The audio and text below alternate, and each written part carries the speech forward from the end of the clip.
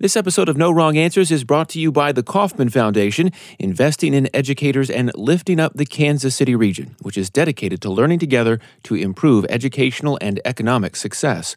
Learn more at Kauffman.org.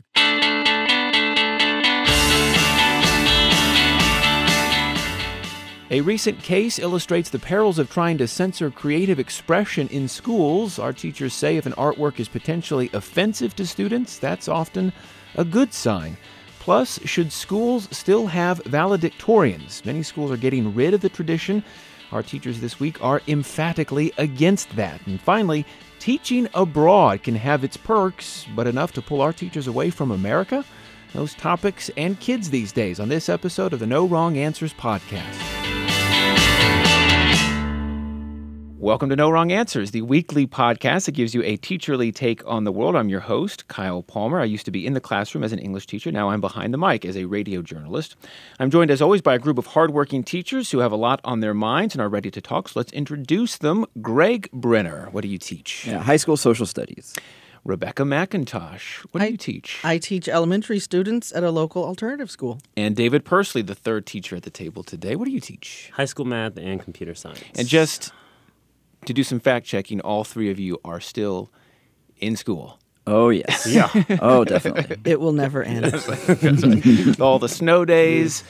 Yes, you all have still quite a bit of time left, right? I mean, At least 2 weeks. Yeah. There are weeks left. Yes. Well, Multiple my weeks. sympathies to Greg, Rebecca, and David, all educators here in the Kansas City metro area.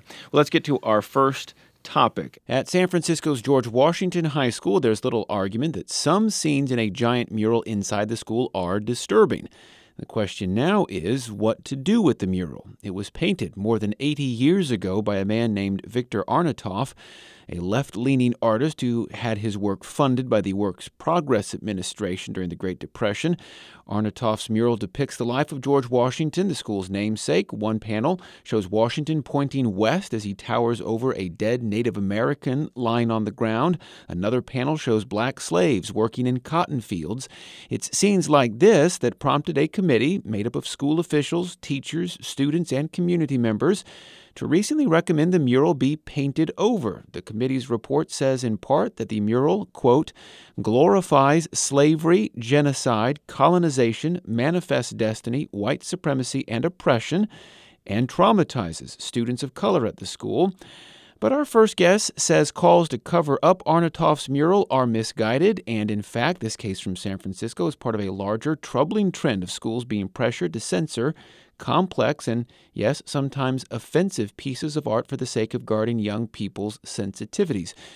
We're joined by Dr. Amna Khalid, a professor of history at Carleton College in Minnesota, along with her colleague, Dr. Jeff Snyder, a professor of education studies at Carleton. Dr. Khalid recently wrote a critical analysis of this trend of censoring artwork in schools, paying particular attention to this case of the mural in San Francisco. That was published on the online academic forum, The Conversation. Dr. Khalid, thanks for joining No Wrong Answers. Thank you for having me.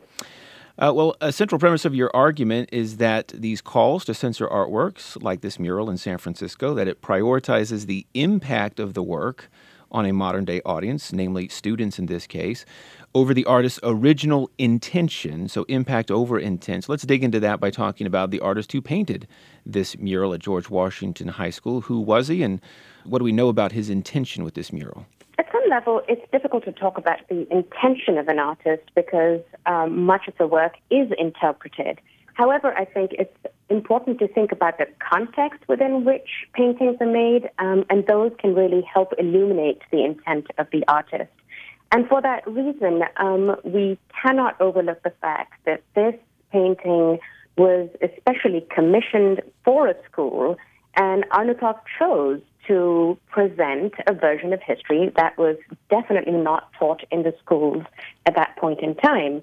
And so by depicting Native Americans and African Americans in the center of these panels, he was really challenging the ways in which they'd been written out of standard U.S. history textbooks. So tell me more about the artist himself, because I know he had his own very well-known troubles with the American government, his own political history. Right. So he's an artist who, today we would hail as a champion of the left, and he emigrated from Europe to the U.S. He went and apprenticed with Diego Rivera in Mexico for a while, returned to San Francisco, actually taught at Stanford. And during his time, he really came to sympathize with the labor movements that were going on. He also became a member of the Communist Party, really spoke truth to power in many ways. One example is that he was hauled in front of the House Un-American Activities Committee to explain why he'd made this caricature of Nixon, which likened him to McCarthy. So he's really not someone who you would see as celebrating oppression, far from it. You say in your piece in the conversation, the very scenes in this mural that are highlighted by the committee as, potentially glorifying things like oppression and white supremacy are, in fact, they're meant to disturb viewers and meant to possibly, in some ways, give them a more complex portrait of who George Washington was and his role in American history. I mean, you say, for its time, this mural was, in fact, a radical work. Absolutely. Well, so how should modern-day students and staff members and community members look at this mural and take it in and interpret it? I mean, I think to understand any piece of work, be it art or otherwise, even if we're talking about literature or fiction, you really do need to contextualize it. So in order to understand and appreciate it, you need to know when it was made, and that will help illuminate what the artist is trying to do. And in this case, I think I do get the issue that people feel disturbed by these images. But the way I would suggest dealing with these is to contextualize them and to have responses to this mural. I think once people understand the context, they're far less likely to be offended. The other problem that I think we're having over here is that there seems to be an understanding that art can only be interpreted in one way. And that seems very dogmatic to me. The whole point of art is to kind of start conversations. And by saying that this mural is offensive, it assumes that people can only respond to it in one way. So what is lost for students, for educators, for community members if this mural is painted over? And we should say the committee has recommended that it be basically taken down, be painted over. There's not been a final decision made about this at the time of this taping, but if that does eventually come to pass, what do you think would be lost? So is there an opportunity lost for students and staff members and community members at this school? And there's a huge opportunity lost, I feel. Both my colleague Jeff and I are of the mind that this is a wonderful time to actually look into how history was taught in the U.S. So it's not only about the kind of challenging the origin myths of the nation, but it's also looking at how, over a long period of time, history was actually taught at schools. And this is why it's so important that this mural was actually done at a school. Schools were complicit in teaching a particular kind of history. I've heard objections to this mural and arguments being made that it should be removed and something like this should be archived and put in a museum. And I hear what's trying to be said there, but the whole point of a mural is that you confront it every day, and it's there. You can't escape it. And it being on the walls of the school is a reminder to us of what the history of the nation is and how schools, in particular, these institutions, were complicit in creating these myths. By whitewashing this mural, we literally risk whitewashing our history again, which is, incidentally, the critique that we hear all the time about how there are not representations of Native Americans and African Americans in canonized histories. And most of all, I feel like we lay a precedent for us censoring art, and that's very problematic. I wanted to involve our teacher, so I do want to ask you one last question. So the argument that has been made for why this mural needs to come down, in part, is that students of color, especially at George Washington High, walking down the halls of their school, having to see images of, say, black slaves working in fields, or a pretty gruesome depiction of a dead Native American, that is traumatizing. What do you say to that argument that this mural creates what is in effect an unwelcoming environment at school for students of color? Right. Well, I have many thoughts on this. To begin with, I'd say, I'm very uncomfortable with the word trauma being used in this context. I feel like this is a medical term that's really emerged more recently and has then kind of migrated into classrooms and in discussions of it's being deployed, I feel, in a way to silence and to censor things. So that would be the first thing that I would say, that it's a misapplication of trauma, how the term stands. I can see that the piece is disturbing, but I think to say, our students don't need to be protected. That's not really empowering. I'd say in education about the truth of what happened is truly empowering. I fail to see why we must see this as dehumanizing and offensive towards Native Americans and African Americans. If anything, I say it's offensive, not offensive, but it shows how dehumanizing the founding fathers were. It really complicates history and portrays them in a negative light. So again, it's this kind of understanding that there is only one way to interpret the piece. And what's interesting is that after writing this piece, both Jeff and I have been following some of the comments that have come through. And there is an assumption that all Native Americans and all African Americans are offended by this. Quite to the contrary, there have been voices that are arguing in favor of keeping this. So these kinds of arguments of offense and offending the community tend to flatten identities, which I think is also very problematic. Yeah, I mean, that's why you go on in part in your piece to say that basically keeping the mural would be more socially justice-minded than painting over it. Absolutely. Well, for our teachers, I want to bring you in, Rebecca, David, Greg. Do you think it's good for students to be confronted with challenging, potentially offensive artistic works, artistic content that would force them to think, force them to confront really complex ideas in multifaceted ways? Yeah, short answer, heck yeah. I've got my master's in history, and I love using art to bring up ideas. I think the challenge for us, especially in a low-income inner-city school, is making sure that kids have the context, the background information in order to make good judgments on the work of art. So, like for instance, like the idea of the history of how history is being taught in America. There was a standard way in which history was taught, and like you taught the founding fathers in these hushed tones, and that was the way, as these almost godlike figures that bestowed upon this country the Constitution, the Declaration of Independence, Bill of Rights. And this work of art seems like it was made as a counter-narrative to that.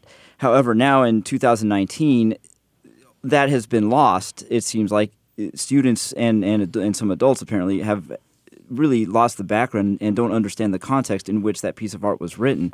And so the challenge for me as a teacher is giving the students the background information enough to really understand where the work of art is coming from.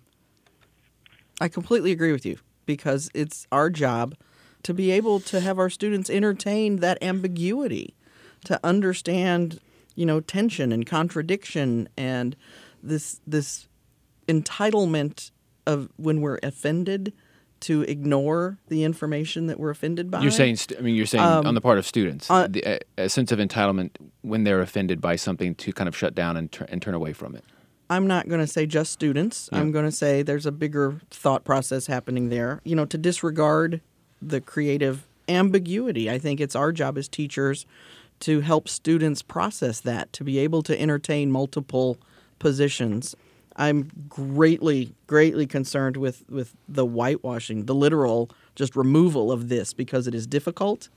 We don't avoid the difficult in the classroom. You learn about it. You talk about it.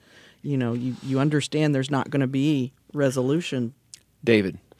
I agree with everything that's being said by everyone. I think we're underestimating students' capacity to discern. I'll speak to my own experience, but I talk to my students about this stuff too, and I think, as an African-American male, I see less than ideal depictions and portrayals of myself all over the place. I've seen them since I was young. I don't think that this particular art piece is any more jarring than the depiction of my people in some sort of film or piece of media. I think age appropriateness matters, and knowing that this is a high school definitely makes me feel like it's even more of a reason to be okay with this.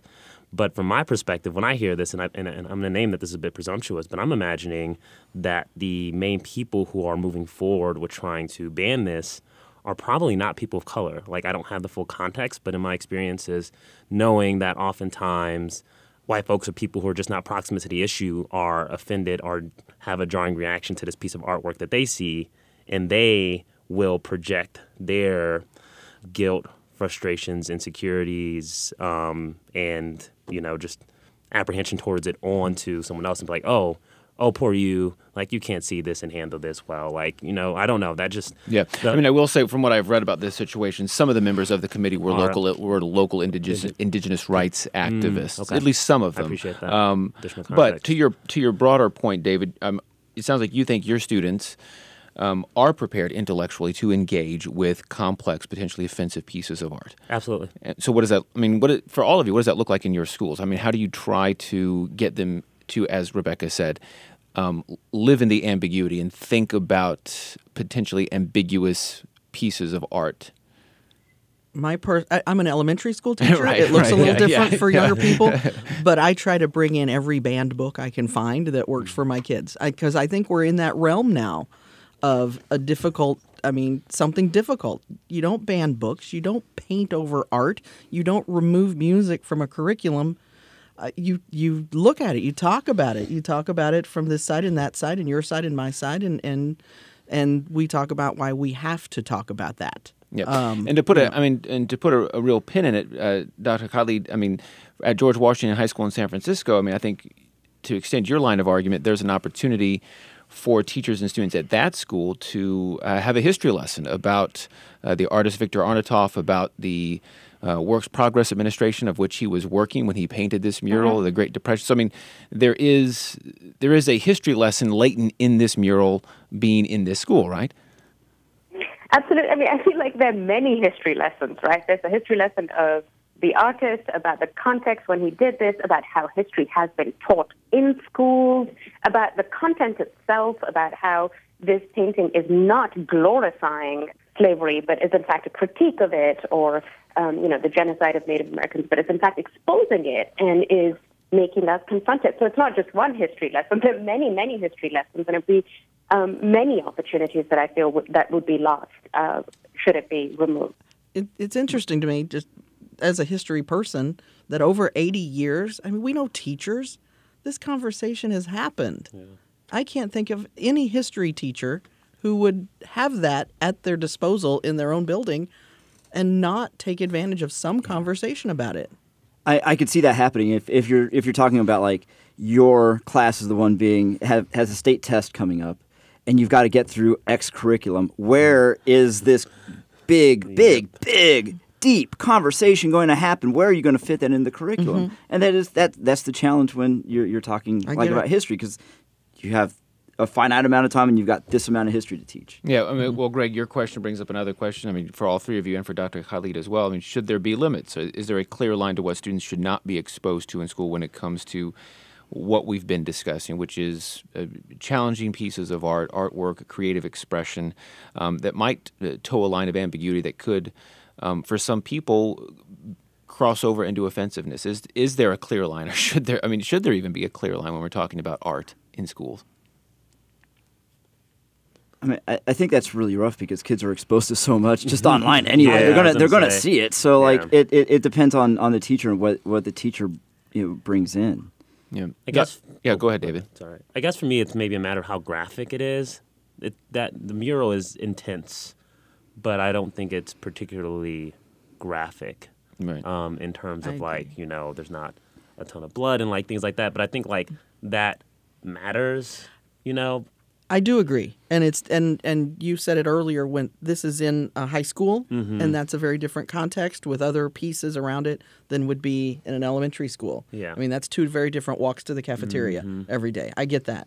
I think you have to take into account the relationships you have with students, you have with colleagues, you have with your community, because I'm very leery about drawing those lines and what we expose and what we don't expose, because now we're back to being complicit, and we are complicit. We have a huge role to put this in front of students or to contextualize it for students correctly. Yeah.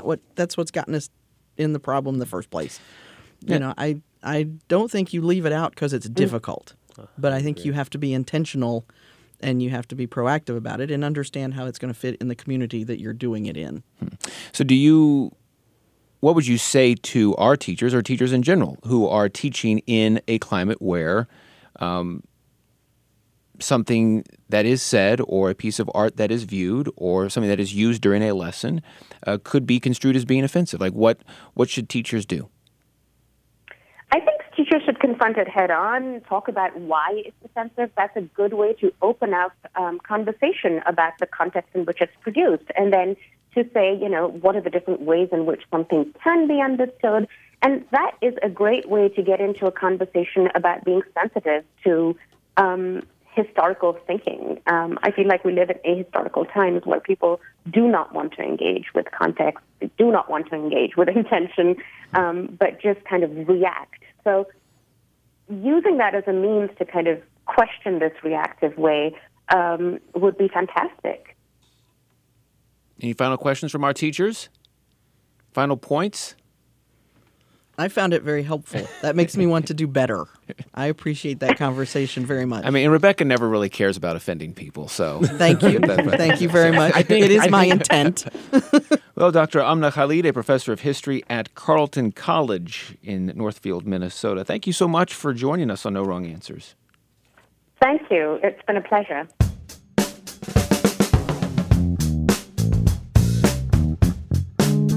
Our podcast today is sponsored by the Kauffman Foundation, learning together with families, educators, entrepreneurs, and innovators to develop quality education that prepares all of Kansas City students for the future of learning and work. Join the conversation by visiting Kauffman.org or on Twitter @KaufmanFDN. The word valedictorian is derived from the Latin phrase valedicere. I did not take Latin, so I don't know if I said that correctly. I did, and that was awesome. Okay, good. Which means roughly to say goodbye. That's increasingly appropriate because many high schools in the U.S. are getting rid of the springtime tradition of picking valedictorians for graduation. Take William Mason High School in Mason, Ohio, just north of Cincinnati. Perennially regarded as one of the best high schools in Ohio academically, officials there announced recently that this would be the last year the school's graduation would have a valedictorian. District officials told the Cincinnati Enquirer that the move is being done in part to improve students' mental health and tamp down on an overly competitive environment as students try to outdo each other in order to win valedictorian honors. The tradition of naming a valedictorian started in American colleges back in colonial times and eventually migrated to high schools in the 1920s. The practice in many places has long been criticized for being opaque and elitist, but some argue ditching valedictorians now may actually have the paradoxical effect of penalizing traditionally marginalized groups of students just at the time when many of them are starting to more regularly break into the valedictorian ranks. So, for my high school teachers here, Greg and David, and of course, Rebecca, you're elementary school, but you teach at a campus that is K through 12. I do. You won't be surprised that I have an opinion on this, but I will defer to my secondary colleagues. Throw any topic out, and you're going to have an opinion on it, Rebecca. You're welcome. And it is that time of year, graduation time. So all of your schools still have valedictorians in some way. Do you see a value in having a valedictorian at your school? Yeah, I don't see a problem with honoring excellence per se. Like I think the problem is how it's done, and maybe the pressure's put on it. And in my experience, the pressure isn't necessarily coming from teachers or admin on students. The pressure is coming from either the students themselves or the parents of the students pressuring the kids. And if the system put in is in some ways could be seen as unfair or breeds a culture of unhealthy competition, that's where it becomes a problem. The other problem that I see is that because it is cumulative GPA, that usually from their freshman year, who's got a really good shot at being valedictorian, and it's usually about 3 to 5 kids, and they're really the only ones who've got a shot, and it's those 5 kids in competition. Having other measures and having other types of awards, I think that's key, because if not, you're going to have really an award that is only for that small 1% of students. Yeah, I think back to my own high school experience. I think we knew by our sophomore year who was probably going to be valedictorian. It was narrowed down to, like you said, 3 to 5 kids who had already been taking, honors classes and AP classes when they were freshmen. So their cumulative GPA was already so advanced ahead that we as the student body already kind of knew.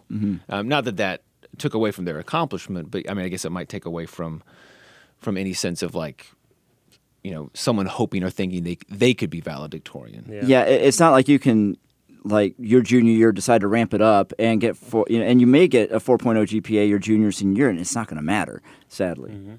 our school is relatively small, the school I work at, and I feel like there is an equal opportunity for every student to achieve at a level that, like, we don't offer so many different subjects, and there's only so many stratifications of, like, a student's course trajectory through high school that, And to be clear, you teach at a charter school, so like there's just it's smaller. Yeah, there's fewer course offerings. There's fewer opportunities to get a higher GPA. To that extent, weighted courses. I don't feel like any student in ninth grade comes in with any more of an upper hand than any other student, and so even though by 10th, 11th grade does that make the eventual bestowal of the valedictorian honor more meaningful or substantive? You think? I think so. I think it shows a consistency in academic excellence. I like that we do as a school also like applaud and have awards for other students who have improved, who do community service. Like we do those types of things already because even though we pride ourselves in academics, we know, like to your point, pillars of NHS. Those are really important in making sure that we are like grooming and cultivating well-rounded citizens. But like our school's mission is to send students to college, and so we are going to model our primary incentives in a way that's analogous to the way colleges do, and that's academic achievement comes first, and that's what we prioritize. Do kids still care about valedictorian? You bet they do. Yeah. Oh yeah. Oh yeah. But I think it's one of those differences between buildings, between districts. Your experience with a small group that's probably moved together through their academic career is going to be very different than my district with a class of 600, many students who are so transient and in and out, also who we've tracked since middle school into maybe a career pathway. Mm-hmm. Maybe they're the wide diversity of programs available really now doesn't afford them to really be in competition with each other. That's fair. So right. I think it looks so different. Right. And so then like that tracking kind of just you narrow down the number of kids who can get valedictorian and salutatorian. Precisely. Right? Because, And so then the competition, again, like what we said beforehand, it narrows down to just a small band of kids. Right. Yeah. Absolutely. What do you think about this idea at Mason High of taking away the valedictorian as a way to help students' mental health? Is that something that you guys can empathize with at all at your campuses? No, because in the real world, in college, in the workplace, I mean... I go back to your point about you knew the kids that are interested in this are working on it. The kids this is not a priority for are not paying attention to it. Yeah. I think it's so specific. Yeah. I don't think anybody was damaged mentally. Yes, the pressure is tremendous for that group. I get it. Yeah. I don't think... Yeah, I think it may be incumbent upon schools to make sure, like, students, that pressure doesn't have them completely crack, but, like, that pressure is also natural. In my experiences, I'd like to think I create safe enough spaces for students that, like, when the pressure's put on, they rise and elevate, but that's because they're given the necessary tools to succeed.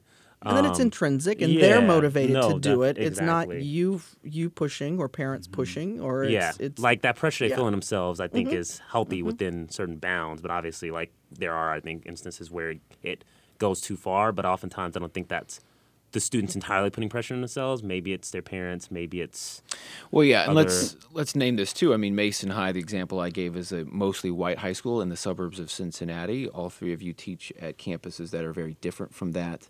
And race does play a part in this. I just want to quote educational historian John Thielen of the University of Kentucky. He wrote recently that taking away valedictorians could actually hurt students of color. He points out that valedictorian honors for centuries have been the preserve of white men because, education, at least at the elite levels, often was the preserve of white men. So getting rid of valedictorians or modifying the valedictorian structure can pose a dilemma for modern high schools because, as Thielen writes, and I'll quote him here, the valedictorian honor is beginning to disappear at many schools just as students from diverse backgrounds are becoming the first students of their background in their schools to win the honor. Do you agree? I mean, should schools that serve students of color still keep valedictorians because this is a deserved honor for students from communities that have long been marginalized? Is that part of the thinking here? You brought up a thought in my head. I just realized this in thinking about it. And I just had graduation yesterday. It was my 15th year at this school, in a charter school. so 15th graduation, and I'm pretty sure we've only had 2, maybe 3 male valedictorians. Almost all of them have been female. Yep. Same for me. Yeah. And again, Greg, Yeah, you teach at a primarily Latino school. Right. Yeah. Right. And so man, that's a great opportunity that it gives kids it opens up more doors. So yeah, I think we need to keep that. And you wouldn't trade. I mean, you wouldn't trade that for anything. To No. give those young women, in the most cases at your school, that opportunity. Yeah, and in reading about the case in Ohio, it seemed like the system there was set up. The system bred an unhealthy competition among students, and so instead of changing the system that was engendering that unhealthy competition, they were just getting rid of the award, which just seems kind of wrong-headed to me. Band-aid fix. Yeah. It's not going to work. Absolutely, I agree. Yeah. As long as colleges place value upon class rank, which, even if you're not 1 or 2, if you're in the top 10%, top 25%, top 50%, those are things that colleges place high value upon. And, my school is 95% African American. You don't have to be valedictorian or salutatorian, but if you've excelled academically, your rank typically reflects that, and that typically has huge implications for our students in terms of not only their admissions, but the amount of scholarships they get and all those different things. And so we can really talk about blowing up the system entirely, but if college is still a priority for many of our kids, if not all of them, then as long as colleges place value upon that, then I think we have to make sure we're giving them a realistic sense of what they're going to be getting themselves into and making sure they have all the advantages to try to take advantage of for themselves. Fair wages, housing subsidies, curricular freedom, small class size, a sense of respect. These are some of the benefits being sold by a growing number of private international schools, which are, as USA Today recently reported, increasingly trying to recruit American teachers in an attempt to capitalize on teachers' growing frustration with the state of education in their own country.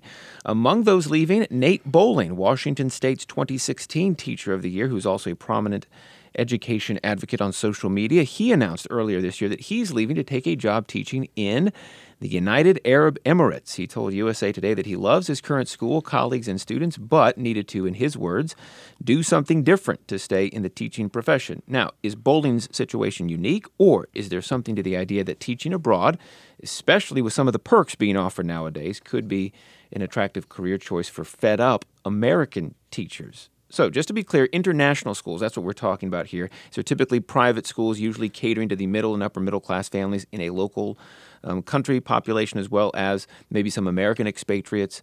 The group International Schools Consultancy says there are now more than 10,000 of these schools across the globe, from Malaysia to Mexico, Egypt to Ecuador. And the consultancy predicts that these schools will need, get this, nearly 900,000 teachers worldwide over the next decade or so. Not all of them will be Americans, but I'm sure many of them will be Americans. So I guess what I'm asking, should I worry any of you are going to leave anytime soon? You're going to go to Indonesia? Have you all taught abroad? I have not. I have not. My sister actually did her student teaching in Italy, but that was through the Department of Defense, which is a totally different ballgame, I think. But like the appeal is there, right? Like, Yeah, I mean, if somebody gave me a job offer, but here's the thing, like, I would love a job offer to go teach somewhere else, but knowing that I could come back and have my old job again. Ah, well, there's the catch. There's the Right? rub, There's my the friend. catch, right? If I can go teach somewhere else for a couple of years, like Spain, that'd be great. Well, And so in then all come back. seriousness, are you attracted by what these schools have to offer? What would it take to get you to teach abroad at one of these schools? I mean, I'll point to Nate Bowling's example, right? He Washington State Teacher of the Year, experienced enough teacher. He was making close to $90,000. That's what he said. So that's the job he was leaving in order to get just to change the scene. Wow. What would it take you? I think as teachers, and I'll speak for me. I'm not for all, but we know a lot of teachers. It becomes another. I mean, teachers keep going to school. Teachers just are in that kind of constant. I'm not going to say lifelong learner because we're not, but yeah, we are. That's what you do as a teacher. You do the next thing. Mm-hmm. You go get more education, mm-hmm. and I think teachers see that as the next degree, the next thing to go do and learn. And so I think for many teachers, it's after some credentialing, you go do that because you're going to bring it back, just like you said. You're going to bring it back and now use it in your classroom. There's a pull to kind of grow professionally, a new professional challenge. It's PD, it's growth, it's that connectivity. If we're going to preach global student, we have to be one ourselves. Yeah. All of that. I have always been personally way too connected to my school family. Yeah. And I'm not brave in that way to step out of that. Yeah. But so very appreciative of colleagues that have gone to do that and come back, and use that information. Yeah, I have so many different thoughts surrounding this topic. I have probably 20 friends in the last 4 years who have started teaching abroad, including my former roommate who is in Korea right now teaching. I think he just finished his first year. I think he's coming back after this. He had an option to stay, but I think he felt like he had kind of gotten out of it what he wanted to get out of it. But I don't know. It's interesting to me. I would be curious of what the mean time, how many years they had taught in the States before they decided to travel out. Because I'm just thinking through my own mind, but I feel like there was a window of time maybe between my second, third, maybe fourth year in the classroom where I was like, oh, this is something I'd consider. But now that I am in the fifth year of my school and I feel like I have so much skin in the game, it's very hard for me to just feel like I could do that.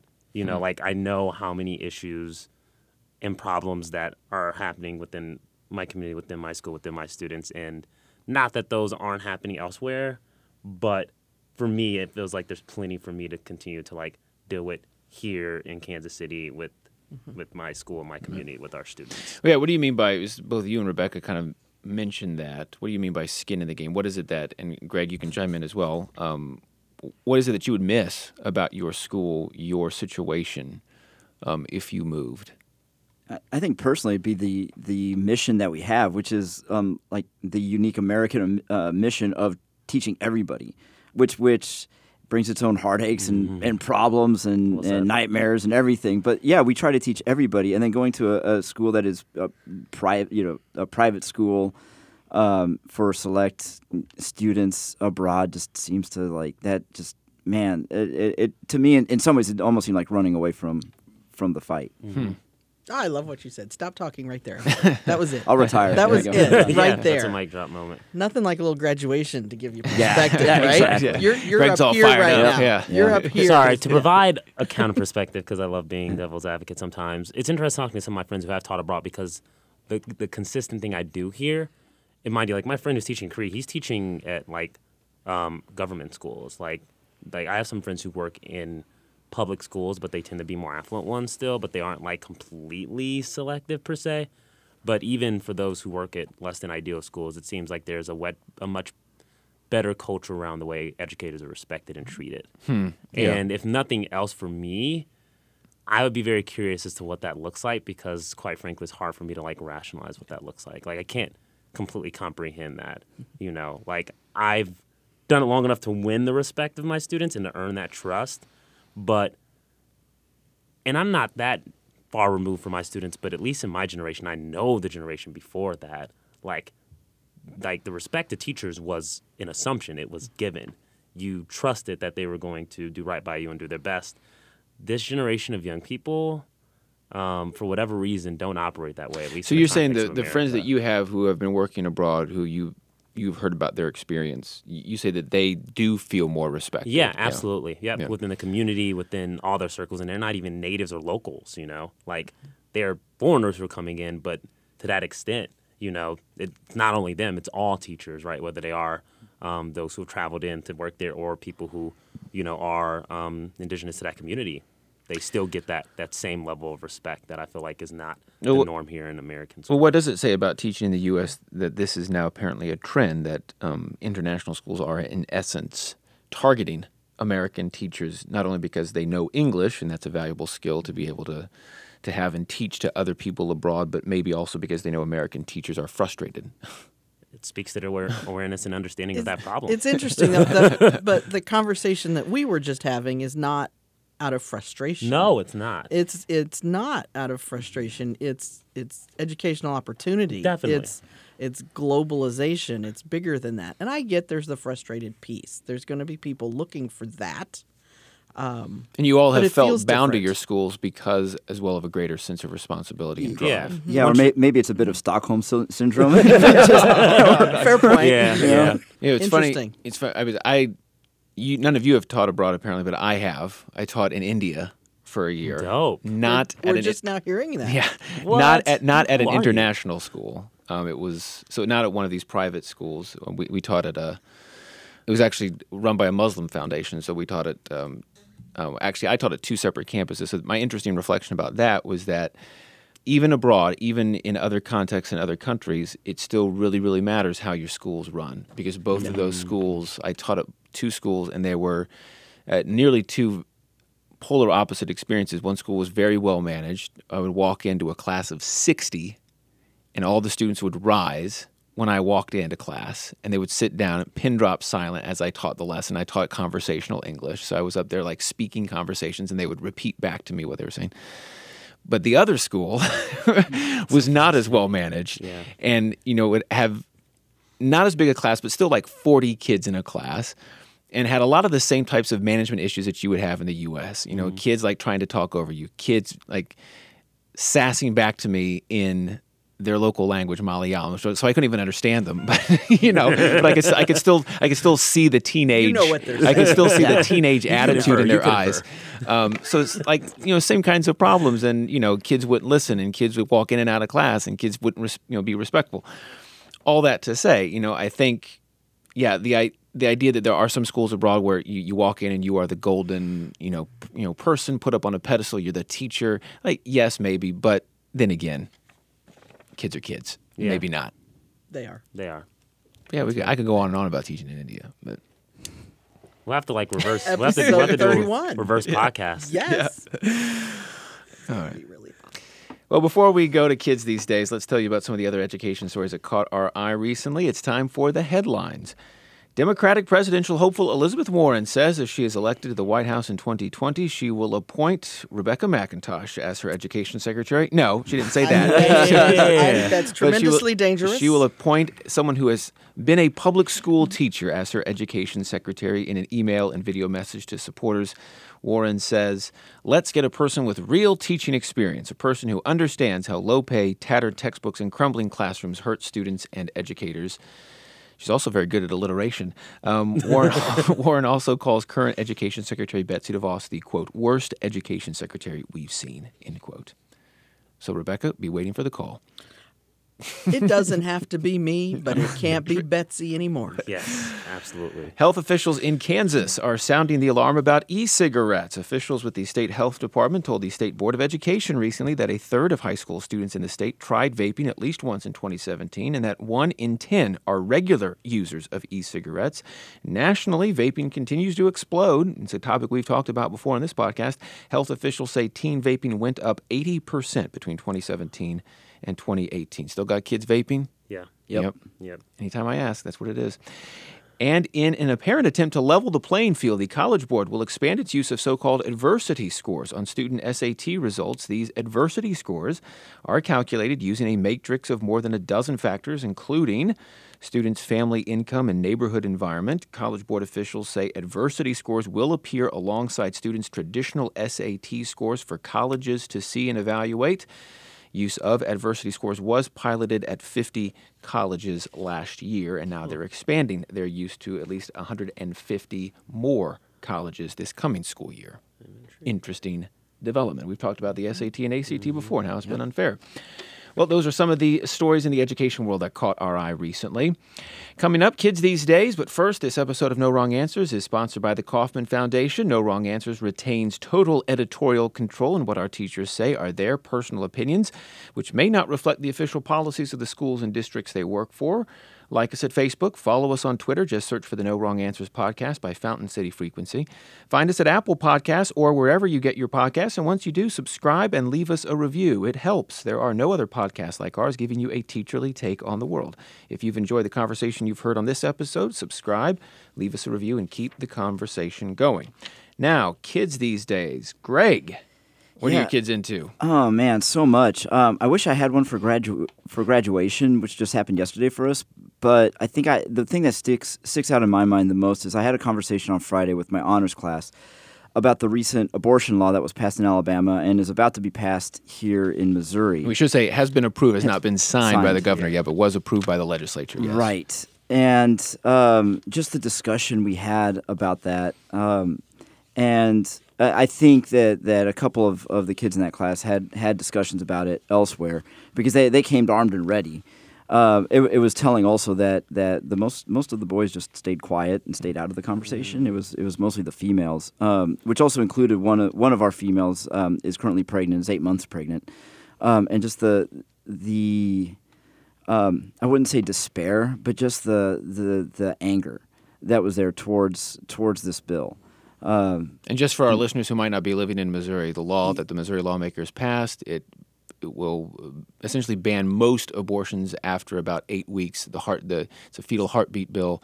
No exceptions for rape or incest. Right. Yeah. Right. And they just, I think they see it fairly clearly for what it is, or at least they say it's. So you're saying your high school students upset by this? I mean, very much upset by this. And I had to remind them, and I have to remind myself of this too, that coming from the background we come from in the inner city, their perspective is very liberal, and I have to remind them also that there's a good chunk of the American population or the population here in this state that actually supports bills like this. Mm-hmm. And when I bring that up, that just kind of blows their mind because they're like, who? And I'm like, just get outside of the city, guys. It's not that far of a drive, actually. And I have to keep that in mind because they live kind of in that bubble. But they are totally attuned to current events and seeing what's going on. Yeah. Rebecca McIntosh, what are your kids into? Well, it's a weird part of the year. It's difficult. I don't know if the high school kids are aware that there was the new Pokemon movie last week. We spent Detective Pokemon. Detective Pokemon was now that I've been paying attention to such things. Thanks for that, Mr. Palmer. I'm glad I can't get anything past you. So we've talked a lot about that. Was great excitement about Pokemon, and it's that time of year when, quite frankly, the best teaching gets done. People are hanging on. There's a lot more dancing and music and art and field day and pioneer day and all the honors stuff happens in the elementary buildings. So take care of your teachers, kids. They're not okay right now. Detective Pokemon it's a kids movie, right? I mean, it's marketed for kids. Do you know that? Yes. Okay. Yes. What are your kids' thoughts about it? They gave it thumbs up. Yeah. They enjoyed it. They were okay with it. I feel like from what I've read about it, it's been a surprising hit. I have not seen it. I guess I'll get to it in the summer. Yeah, maybe not. Go watch this now. Yeah. But they liked it. They liked it, and they're kind of mine right now are kind of in that middle. They're not real Pokemon people yet. But they enjoyed the film. Yeah. David, what are your kids into? Less of a trend. We're just in the thick of testing. Finals are this upcoming week for our seniors. All of our 9th through 11th graders have been taking state tests, and so it's just been a lot of grinding for our kids. But I don't know. For as weird a year as it's been, I'm really proud of them for sticking out. I think everybody's just a little bit tired and ready to be weird because of the snow days. Yeah. So I think what we're feeling in May right now is like the April fatigue. Because normally in May it's like we're all about business, and it's just been, I don't know, like pulling teeth. But they've stepped up the past few weeks and are getting ready to wrap up BOC. So after that we'll get there. Hopefully slow well, down good luck. And enjoy You're almost the there. Last few weeks. You're almost there, David. Yeah. Well, thanks to our teachers this week, Greg Brenner, Rebecca McIntosh, and David Pursley. Thanks, as always, to Matt Hodap, who produces the podcast. Thank you to KCUR 89.3, Kansas City Public Radio, where we tape. And remember, kids, be nice to your teachers. That was a very May, be nice to your teachers. Should we do that again? I'm just like, was it a very end of the year, be nice to your teachers. Was it despairing?